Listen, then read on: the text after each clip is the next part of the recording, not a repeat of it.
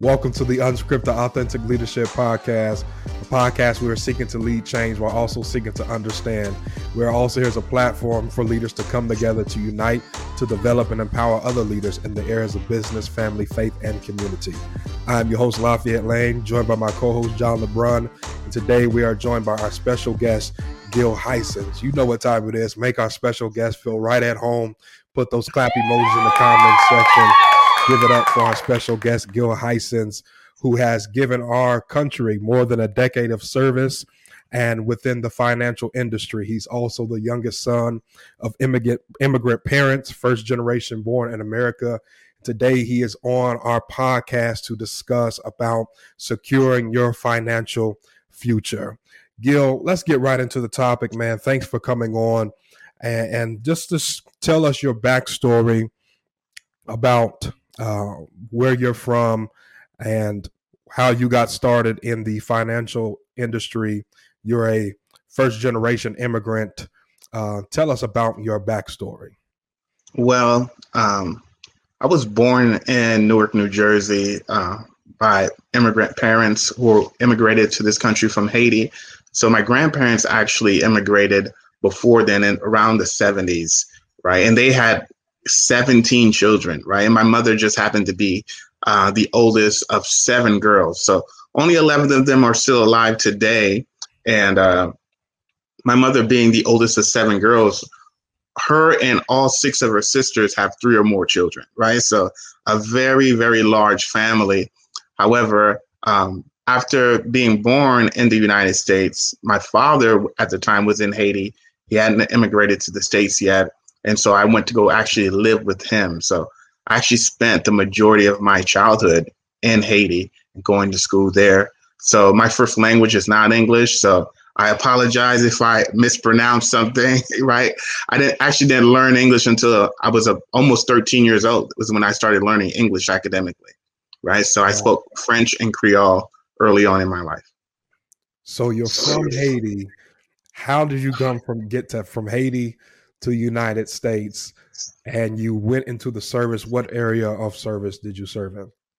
Well, I actually, I was born in Newark, and then shortly after I turned 1, my mother sent me to my father, right, to live with my father in Haiti.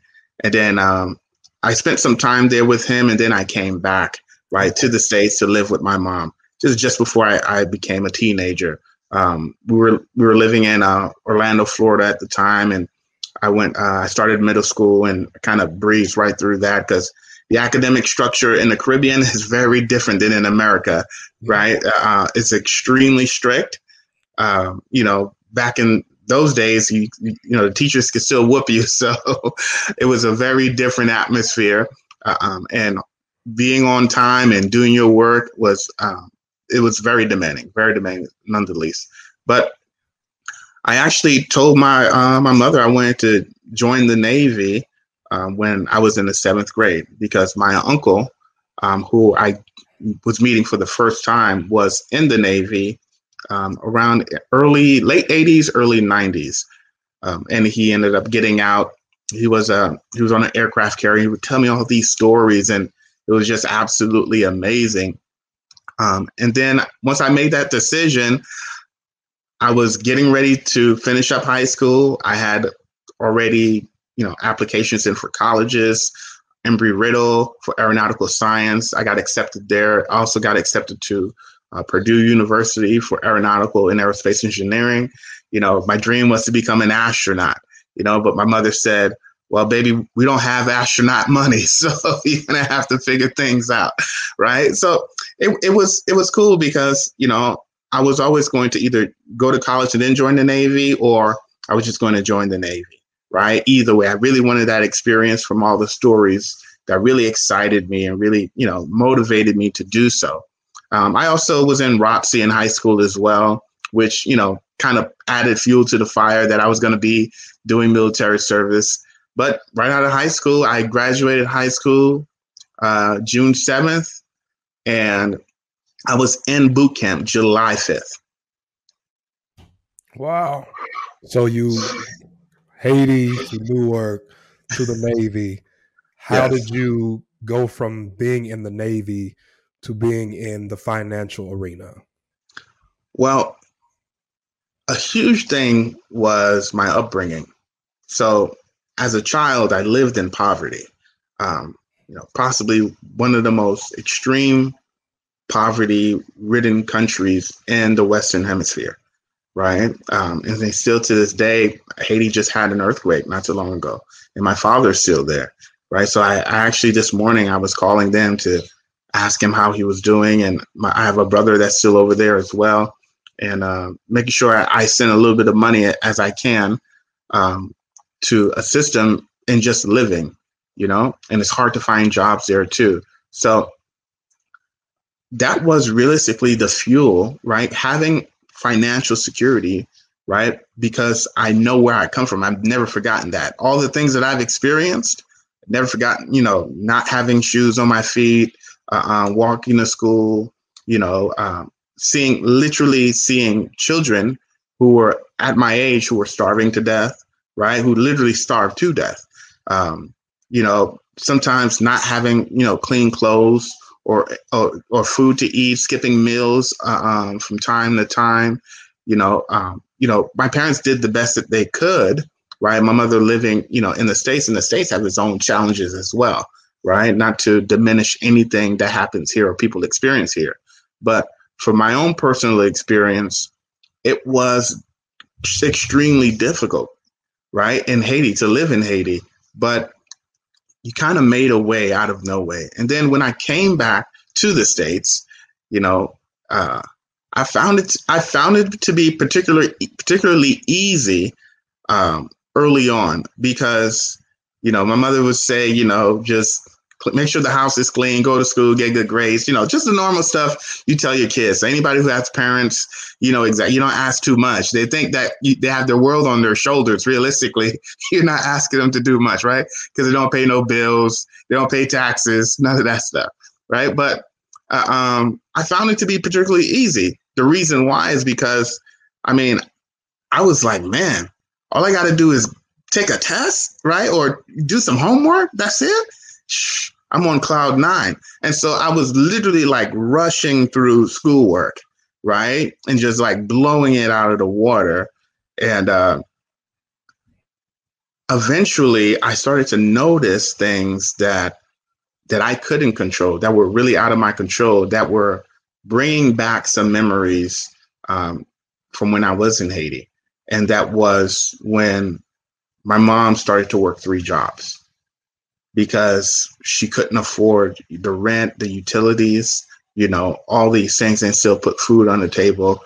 I never left the house looking like we were impoverished, but that was because my mother worked 3 jobs just to keep the roof over our head.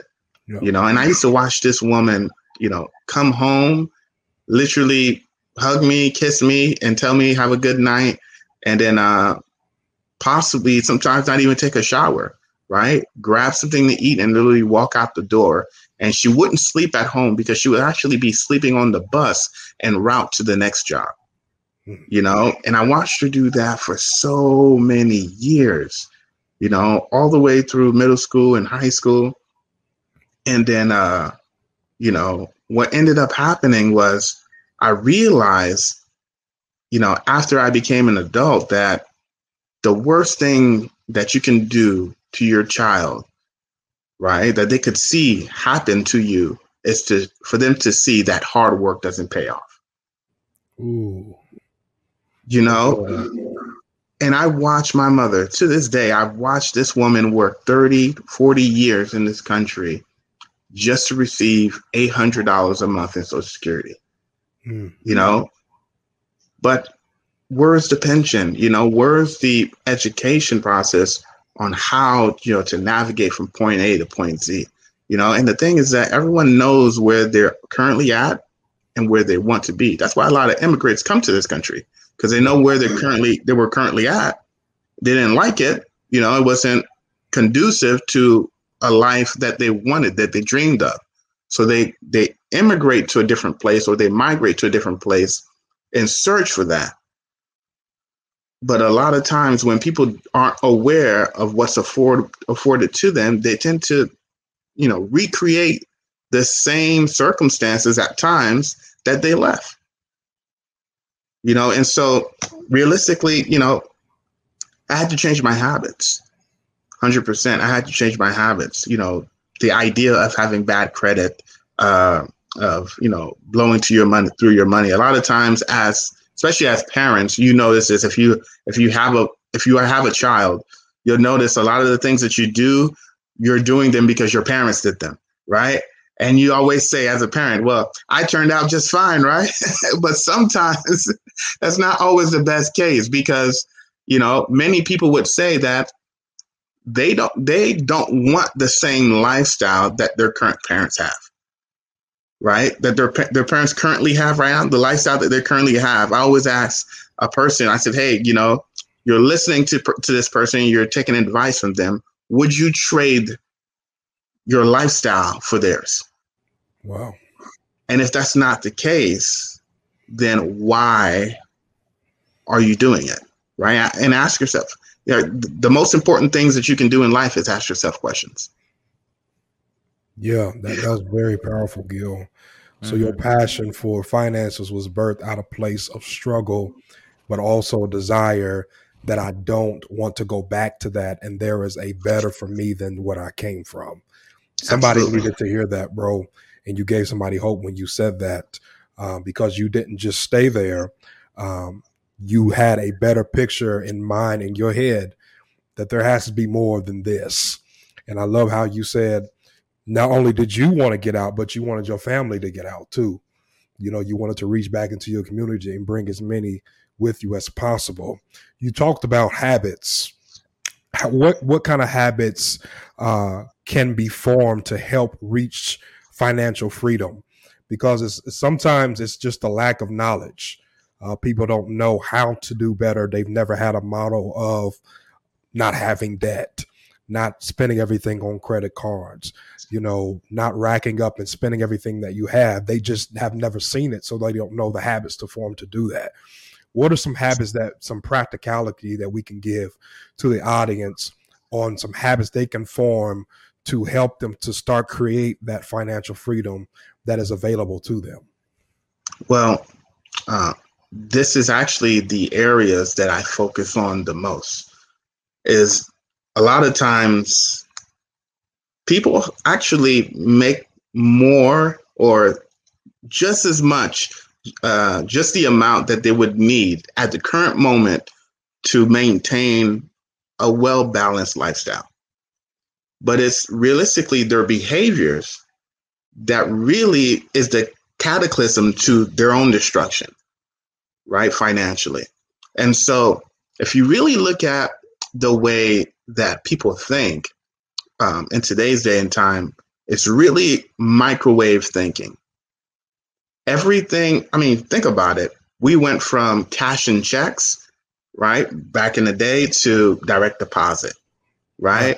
Went from direct deposit to now electronic payment, right? Now from electronic payment, you don't even have to leave your house anymore. For crying out loud, you can have groceries come to your house. Yep. Hey, groceries coming to your house is a beautiful thing. It does serve a purpose. I'm not saying that it doesn't, right? Yeah. But what I mean by illustrating this point is that what it has created is a means for instant gratification. You won't walk to the grocery store to go shop, even though it's close by, or, maybe take a drive there, right? You won't do that anymore because you could just, Instacart it, or, you could, there's a service where you can purchase the stuff already ahead of time and somebody will have it preset for you when you get into the store. Yeah. There's all kinds of stuff now, realistically. And so what that has done is created this idea that people need things now, right? Psychologically. And so in turn, we went from, trying to understand what our needs and wants are to I need it now. That's the only thing people think about now. I need it right now. I mean, we have a system. We literally have a retail system that has been designed for people to get their order from online purchases within 48 hours. It's called Amazon. Yes, and we love them. Absolutely. I'm a Prime member. Absolutely. So you see realistically how that could really shape our thinking when it comes to money, because we could have it instantaneously, right? And so I focus on the habits, right? Habits like just routine stuff, groceries, right? Eating out is a big one. I've been seeing that quite a bit. I sat with this young lady the other day, and she almost doesn't cook at all. And so she eats out, and so I had to ask her, I said, do you really spend $1,200 a month to eat out? $1,200 a month? I said, that's some people's rent. You spending that on food, and so one of the main headways I utilize to make a headway, essentially, right, to help them navigate through that is by writing it down. Once you write words down or numbers down on a piece of paper, it becomes a living, breathing document. Now it's something legitimately that you can follow, right? And I ask people, whatever the goal is in mind, I want you to take that information, okay, or take that budget sheet. I use a financial worksheet. I want you to put it in a place where you'll see it every day. And that's generally on people's refrigerators. Tape it on there, use a magnet, I don't care how you do it, get a stone and chisel it out like it's the 10 Commandments, right? And just put it somewhere where it's visible so it can become a constant reminder. And for me, when I first started, realistically, I had to get my own stuff right. Right. I had to get my own stuff right. And I was serving overseas at the time in Japan. And I can tell you, I was having a terrible time. I dealt with the earthquake, the massive earthquake in Japan. And then I moved to a different place shortly afterwards. I had a baby. I think my daughter was like 2 or 3 years old at the time when we were living in the southern part of Japan. And then, my mom had all these medical issues. She was literally having procedures done without any medical insurance, right? And so she wasn't making much, so I had to cover a big portion of that. And so I ended up putting myself into debt to make sure that, she wasn't homeless, and doing so, what helped me a lot was putting everything on paper, what I needed to do. Right? Having a game plan in place. So that it wasn't just me, but my wife as well. Right? And she was also a constant reminder. A lot of times, if you don't have a spouse and it's just you, right? Having somebody to hold you accountable is very key, right? I think that's in anything you do in life. Hey, you want to lose weight, or, you want to build a business, or you want to, get a good grade in this class, or start this new thing you've been thinking about starting. Get someone who is going to hold you accountable to that, right? And it's going to help you navigate through those tough times, right? If you don't have a why, have somebody hold you accountable, right? Very good. Go ahead, bro. So you had mentioned you were talking about financial hardships as you go helping your mother out through her medical issues and so forth, and then working through an economy they just had an earthquake and so all those types of things. Can you talk to a little bit about preparing your financial self for those hardships? So like right now we're in a pandemic. There's a lot of people who are either suffering because maybe the job closed, or now because maybe they aren't getting the job that they wanted, right? You see a lot of retail opening up, and maybe there's other things that aren't opening. I don't know. Every state's different.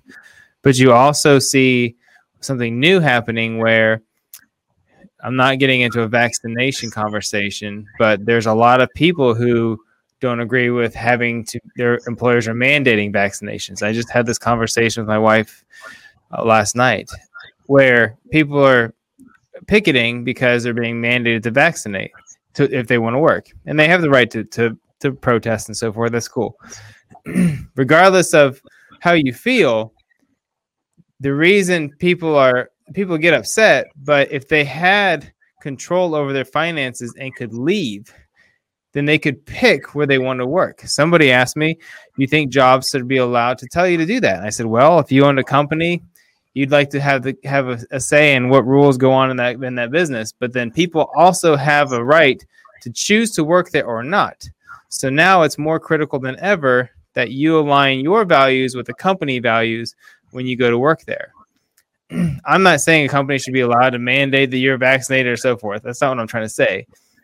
I'm saying it's a deeper conversation than that, than just yes or no. But regardless, that wouldn't matter if somebody had control over their financial situation. If they had 6 months of income saved and it didn't matter, they could leave and go find another spot. It wouldn't be quite the headache. You get what I'm saying? Did you talk to that as far as how do you prepare yourself financially for things like this? Not just a pandemic, but things that come from the pandemic that people didn't foresee. That is a very good question, because when the pandemic started, I saw this cascading effect of not just some of my clients that were worried, about their investments, but a lot of the new people who were becoming clients, or some of them partners, they were just really worried as to what was going on. And I realized that the people who generally have it the worst are the people who you least expect it, because they're in a position where they already have a particular lifestyle that they have to meet. So, their rent may be a lot more than most people, right? And also, they may have a mortgage or have multiple kids. So you would think that this person has it together, right? Or they're doing well. And then something unexpected happens, like, there's some kind of illness that affects the global world, and now they're not working, or they're completely out of a job, and now they don't know what to do. And so one of the rules that I utilize is called a 60-40 split, right? And I tell people, choose one, the 60 or the 40, whichever one you want, okay? Because it's not about me, it's about you. And the difference between a 60-40 split is you're going to save 60% or you're going to save 40% of your annual income. That's the goal that you want to get towards. Mm-hmm. Okay. Now, it may be difficult. You may not be able to do that as soon as you first started, but we're going to work towards getting you there. Okay. Now, why do I use a 60-40 split, you may ask? All right. So think about it like this. Okay. People are asked to work 20, 30, 40 years, okay, in the workforce for an employer, saving, I don't know, a certain amount within a pension plan or 401k, right, to live off of once they retire another 20, 30 years. Essentially, believe it or not, people's retirement years are on par with their earning years as well, almost on their earning years. Okay. So they're asking you to live off about 40% of what you couldn't live off to begin with. Right. We call it the 40-40 rule. Okay. Work for 40 years. Okay. Just to, live for another 40 years off of 40% of what you couldn't live off of in the beginning. All right. So a good example of that is, ask yourself this question, right? I said earlier, the most important thing you can do is ask yourself questions. How many people are currently able to live off of 40% in their retirement from what they're currently making? And if that answer is not that many people, then how are they doing it? How are they doing it? A good example of that is go to Walmart, Home Depot, Burger King, McDonald's, and ask yourself, is the person across the counter who is either at the cashier or working in the back or maybe pushing shopping carts in the parking lot, do you notice that they're getting older and older every single year? Yeah. That should tell you that something is happening and if you're not paying attention, that you could be joining them when that time comes. So preparation is absolutely key, because this is not retirement. Is not a test you can cram for. It is not at all. So the 60-40 rule is extremely important, and it's good for you to understand, right? You want to get to the point where you're saving at least 40%. I think sometimes people underestimate how much it costs to live once you hit sort of senior age. Everybody banks on, I'm going to pay off my home and then I'll be good. But what happens, right? You make the most money in your career typically between, I think it's like 40 and 50, somewhere in that range, 35 and 55, something like that. So what happens at the tail end or in early 50s? People happen to do this a lot. They buy a house, like, well, I'm making so much money, it's get a new home. 30-year note, right? Should have been a 15, but they put it on the 30 and then they can't retire. And then what else happens? Medical bills. And as we know, that gets harder and harder to handle every year. It doesn't matter who the president is. It always gets harder. That never actually gets any easier. So it's not about that. And I think most people highly underestimate how much it costs to live as elderly. And not everybody has family to back them, right? Or who has kids. Like I have goals to make sure my parents they do fine themselves, but I don't know what it'll look like for them in 20 years. So shouldn't we obviously take up some of that? And also a caveat, I saw Lafayette's face when I was talking about the when I was talking about should a company be allowed to mandate vaccinations. No. My company does not mandate vaccinations. He kind of looked at me like, "Where are you getting at with this, John?" I'm like, "Someone's gonna think that I'm that guy." No. I don't think that they should. I'm just saying that they have the ability to. It's a good thing that you brought up your parents, because I say this to parents all the time, and that is our job as parents, right? Is because life, realistically, when you have a family, it's a relay race now. As soon as you get married, right, you have a partner in that race, right? You have kids. Now you have other people running the race with you. The idea is to pass the baton to the next generation, not to have them start exactly where you started from. Their floor is my what is it? My ceiling is my kid's floor. Yeah, absolutely. Yeah. Gil, what would you say to those that are drowning in debt, especially to those of us that have student loan debt and have been, during the pandemic, all of these different things?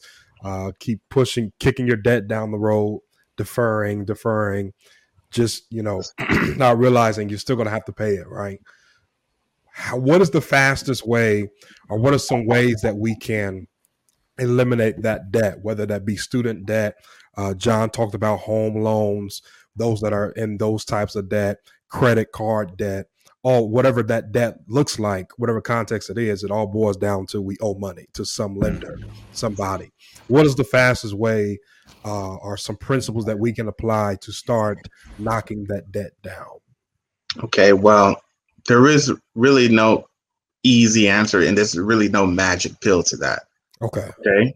And I say that because I see it all the time. I once sat with this young lady. She had dual master's degrees. She had well over $100,000 in student loans, and she didn't gross $100,000 a year. Not even close.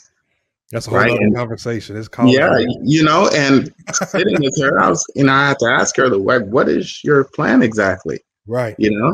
Are you waiting for this to magically disappear? This not the case. Somebody's going to pay for this, and are you ready? Are you ready to deal with it? So this is what I generally advise people. in any form of debt situation, regardless of what makes them feel uncomfortable, because it's not about realistically what I think. I ask the person, hey, how are you feeling? How are you doing? Because it's not about me, it's about them, right? Some people are okay with particular kinds of debt, like owning a home, right? You could potentially have equity in that home, right? Yeah. You could sell the home, you could Airbnb it, you could rent it out, do whatever, all different types of things. So it's all about creating leverage. And the only way that you can create leverage through debt is by, of course, eventually bringing the debt down, but also investing at the same time. And I always utilize this analogy. If you lived in a house and people were outside stoning it and destroying the outer exterior of the house, do you repair it while they're, breaking the house down, or do you get rid of those people outside, right? So then you can begin building. Well, the truth is you can do both, right? If you can save and invest at the same time, little by little, you can do both. The biggest commodity a person has, the most valuable thing anyone on this planet has, is time.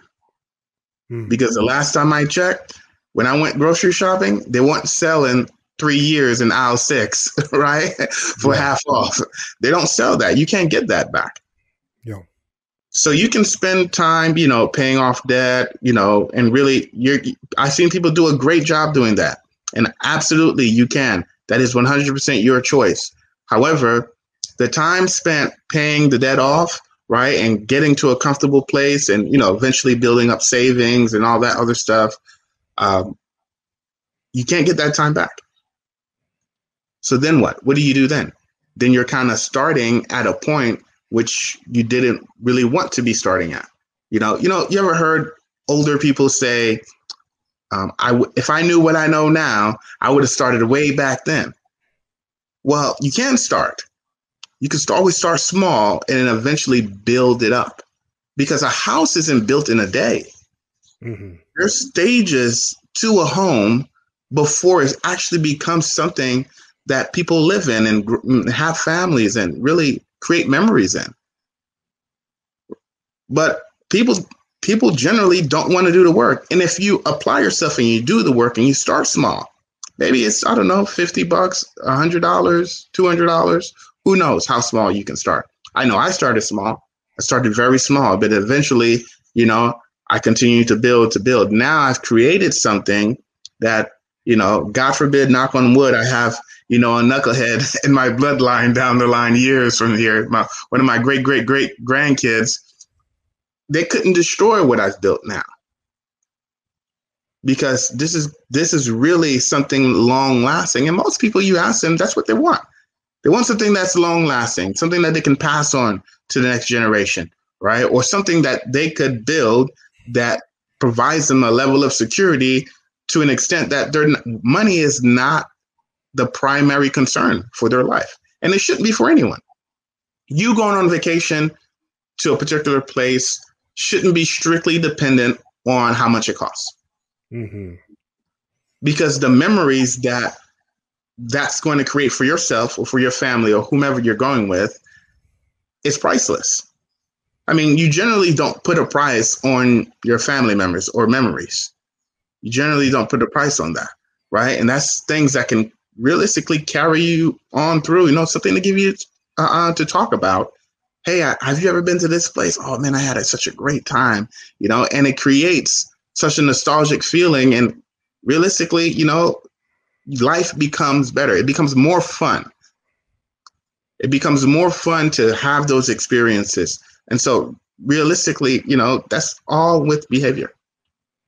So are you, to clarify, are you suggesting then that instead of 100% focus on paying down debt, it's put a plan in place to pay it down, but also at the same time, take a sliver of something and start building into whatever that investment needs to be, right? Whether it's a mutual fund type investments or property type investments or whatever. Is that kind of what you're trying to say? What you're saying? Absolutely. And here's a great example. So let's say if a family has debt, okay, and they're working to pay off their debt. So what people fail to realize is that the most important financial asset that a family has is not the materials that they've accumulated in life. The most important family asset is the person who's earning the income for the family, or the people earning the income for the family.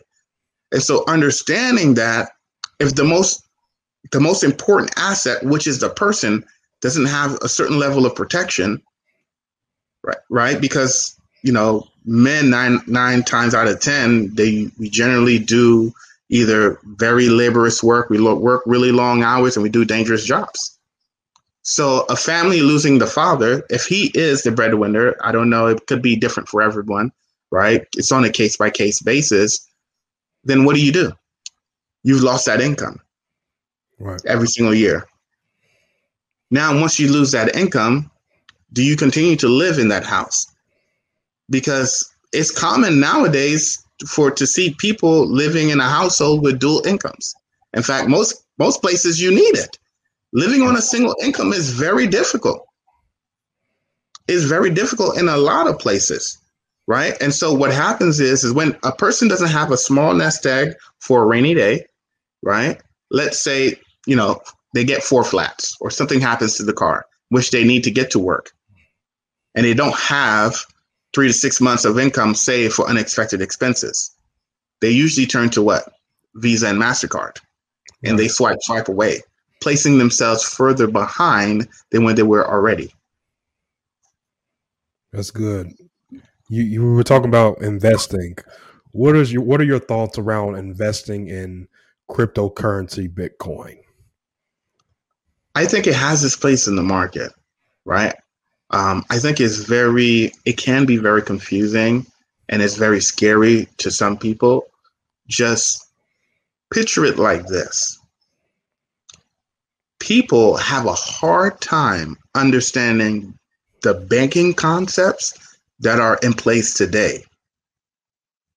How are they going to learn or understand blockchain or smart contracts? Mm-hmm.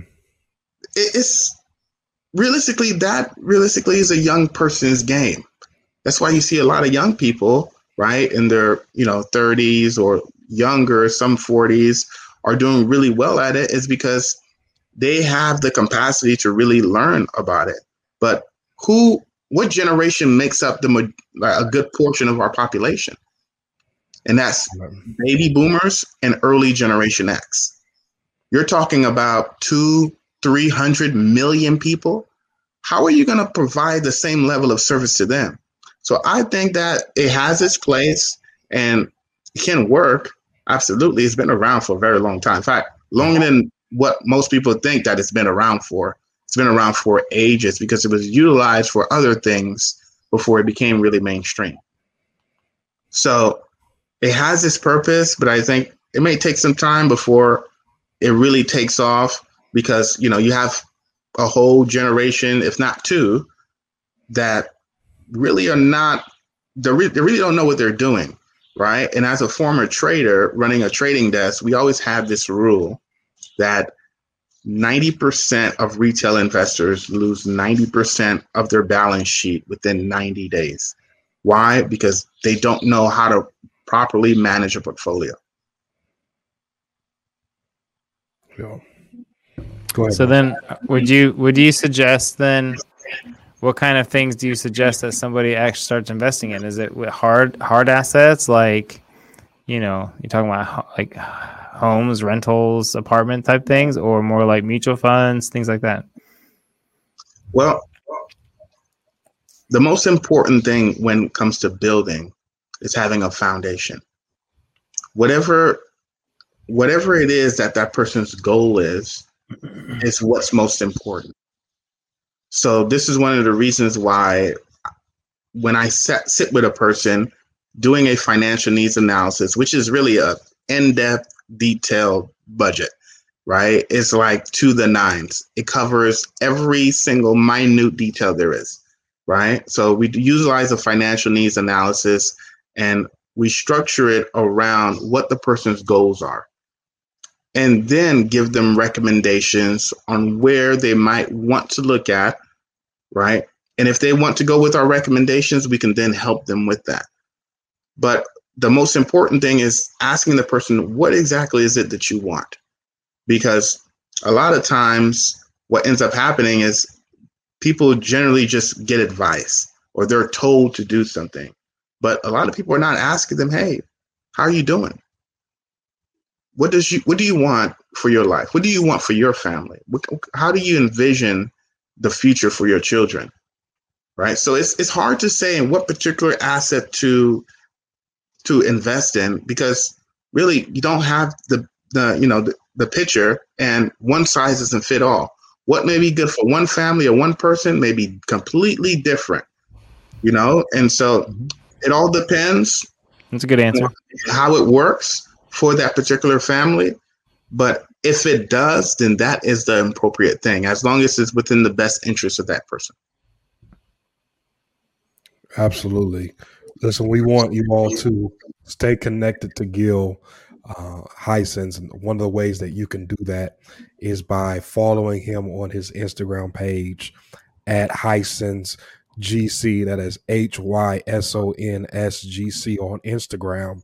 You also can email him at gillhysons@lineageld.com.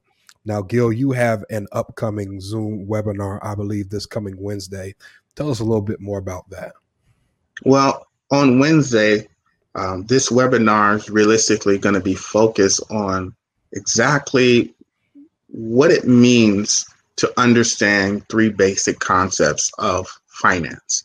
And it could be applied to anything, whether it's personal, business, whatever the case may be. So what I focus on is educating people on the way compound interest works, how it can work for you and how it can work against you, right? Because Albert Einstein says that there's 2 kinds of people who understand interest and people who pay it, right? So if you understand it, you earn it.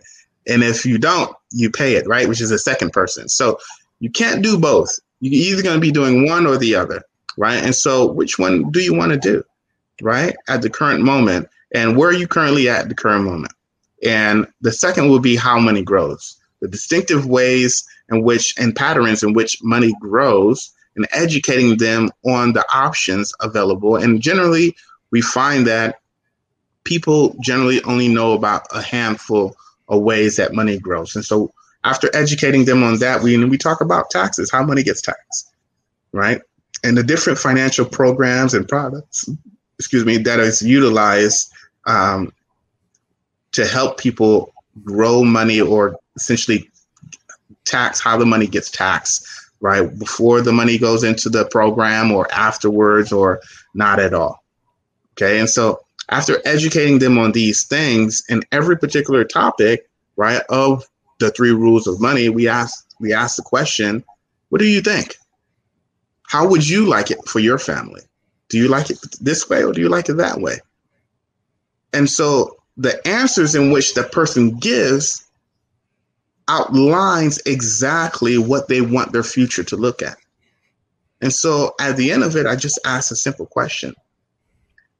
If we can show you or educate you on how to get from where you're currently at to where you want to be, are you open to seeing what that would may look like?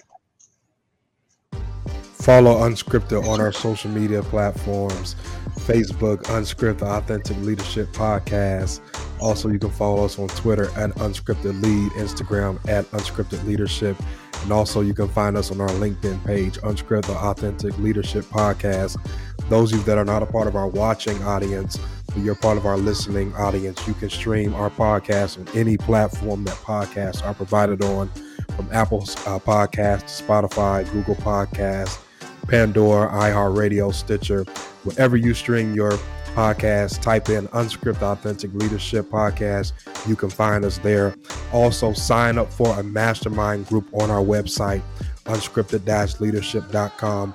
This is for those of you that are leaders, that are mentors, that are coaches, that are looking for a place to network. You're looking for a place to have an intimate setting, to brainstorm, to have think tanks, to be poured into, to pour out to others, we have that just for you on unscripted-leadership.com. And while you're there on our website, check out our merch and sign up for our email group that will keep you updated on everything that's going on here on Unscripted. When you sign up for that email group, you will receive a 10% off merch code that is available right there on unscripted-leadership.com. Again, we say thank you to our special guest, Gil Hysons, on this incredible conversation that we've had today about securing your financial future. As always, we pray that you be the leader that God has called you to be. We're here to build bridges and not walls. Bridges connect and walls divide. Until next time, God bless you.